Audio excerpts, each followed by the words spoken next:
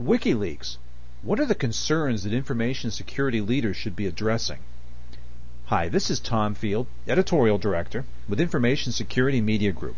We're talking about WikiLeaks today with Tom Smedinghoff, a partner with Wildman Herald. Tom, it's a pleasure to talk with you again.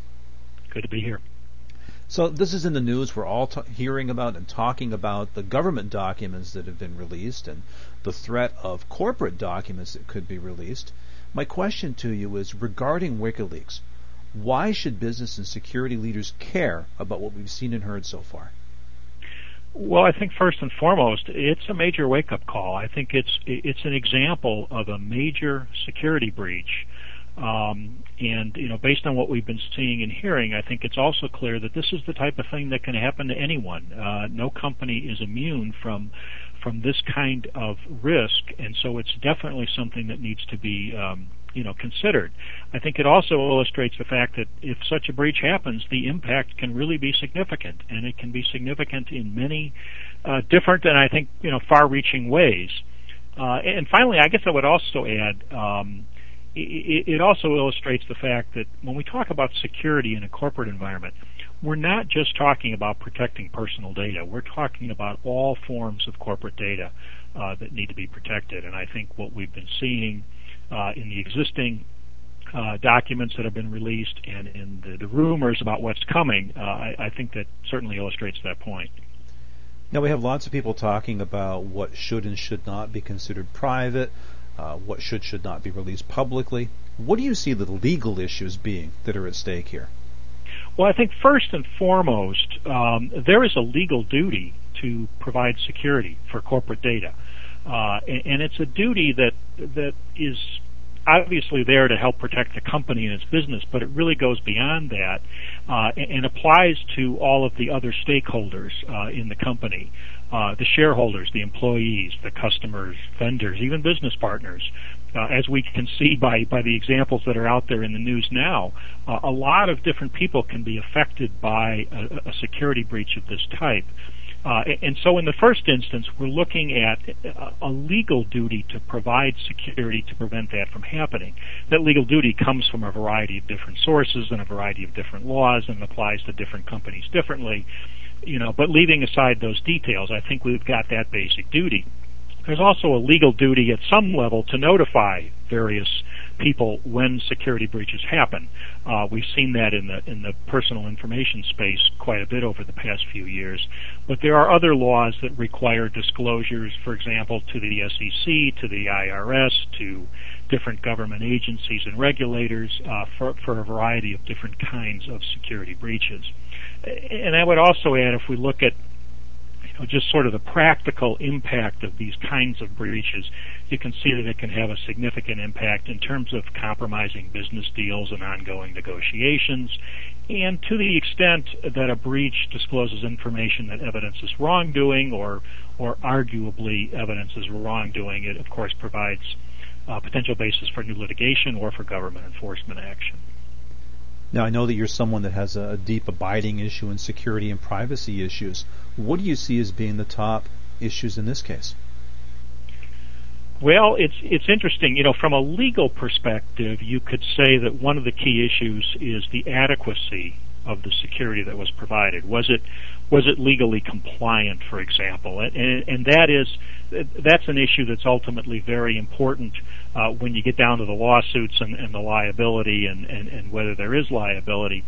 But at another level, whether the security that was provided was adequate or was legally compliant, at least in the first instance, is almost irrelevant. As we've seen from the recent news reports, if a company has a breach, it has a major problem on its hands, and in effect, it pays a penalty even if it is compliant with its legal obligations. And the same thing is true on the privacy side, that there's a duty to notify, there's potential PR fallout, even if the company wasn't at fault. So, it's kind of an interesting mix of looking at a legal obligation and looking at the practical effects of a bad situation, even if there was no breach of a legal obligation. Tom, one of the things that struck me was we've seen just rumors, really, of possible documents that could be released on Bank of America. And just on the strength of those rumors, we saw that the bank's market value change yesterday. What are the ramifications here of these potential WikiLeaks in the private sector? Well, I think it's a great illustration of the impact that a breach can have on the reputation of a business. Even if the business is not at fault with respect to the breach, and in this case, for example, even if it's just a rumor, the impact of a breach or a potential breach or a rumor of a breach in this case is significant. And again, I think it's a real wake-up call that businesses cannot afford to ignore the whole security issue. They really need to focus on that because the impact of a security breach goes way beyond just the lawsuits and the legal compliance issue, as we saw in that recent case. Now, what we've seen with WikiLeaks here is, really low-level people are getting access to high-level information. What does this tell us about the insider threat? Well, in many respects, it tells us or it reinforces, I should say, what the statistics have been telling us. And, you see estimates of upwards of 70 to 80% of security breaches are caused by insiders. And this certainly seems to bear that out, at least based on the information that we've seen. But I think it also indicates that, and again, this is what the law requires, is that security needs to be risk-based. And if a major component of a company's risk is that insider, then the security really needs to focus on making sure that insiders can't take unfair advantage of the access that they're otherwise entitled to have. And I guess related to that too, there's sort of an identity management component to this too, and that is who should be getting access, and are we giving access to people that really don't need it or shouldn't have it.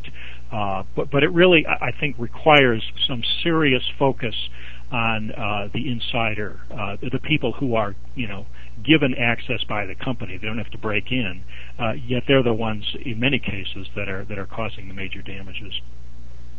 Now, it strikes me that a lot of people could look at this as sort of a noble thing, that, making private information public supposedly for a greater good. Are you concerned that we'll see copycat cases, for want of another term? Oh, I think, as I said, I think this is a wake-up call. I think that, even if you take WikiLeaks out of the equation, there's a lot of incentive for a lot of people to do this kind of thing for a variety of reasons, disclose the data to a variety of different people or different organizations. They may think they're doing a good thing. They may be, criminal in their intent. It can vary all over the ballpark, but from the business's perspective, I think this is a very real threat, and I don't see it going away. I see it getting worse, and I do think that it's a threat. It's a problem that everybody really needs to take seriously and really needs to recognize that the ramifications can be really potentially very, very significant. Well, final question for you. That would be, what advice you give to security leaders? What do they need to be doing better to protect their organizations from breaches such as this? Well, I guess I would go back, and I'm speaking as a lawyer, obviously, but I would focus on two things. One is what is commonly referred to as the Comprehensive Written Information Security Program. Increasingly, laws are requiring companies to have that kind of security program in place, and I think that's critical to provide the protection that businesses need to guard against that security breach and to be legally compliant. And this isn't just a security policy. This is a risk-based, comprehensive program that really needs to be put in place to do, what can reasonably be done given the current risk to guard against these threats. The second thing is that companies need to recognize that no matter what they do, bad things can still happen, and breaches can still occur. And so the second thing would be an incident response plan. Companies need to think through in advance before the problem occurs, how they're going to respond, how they're going to react, how they're going to put in place the people and the processes to respond quickly to deal with everything from, dealing with the regulators and law enforcement and the forensics people and the media and the stakeholders and everybody else that this kind of breach has an impact on, in order to respond to it in the most effective way possible, so that even if a breach occurs, they can at least try to minimize the damage.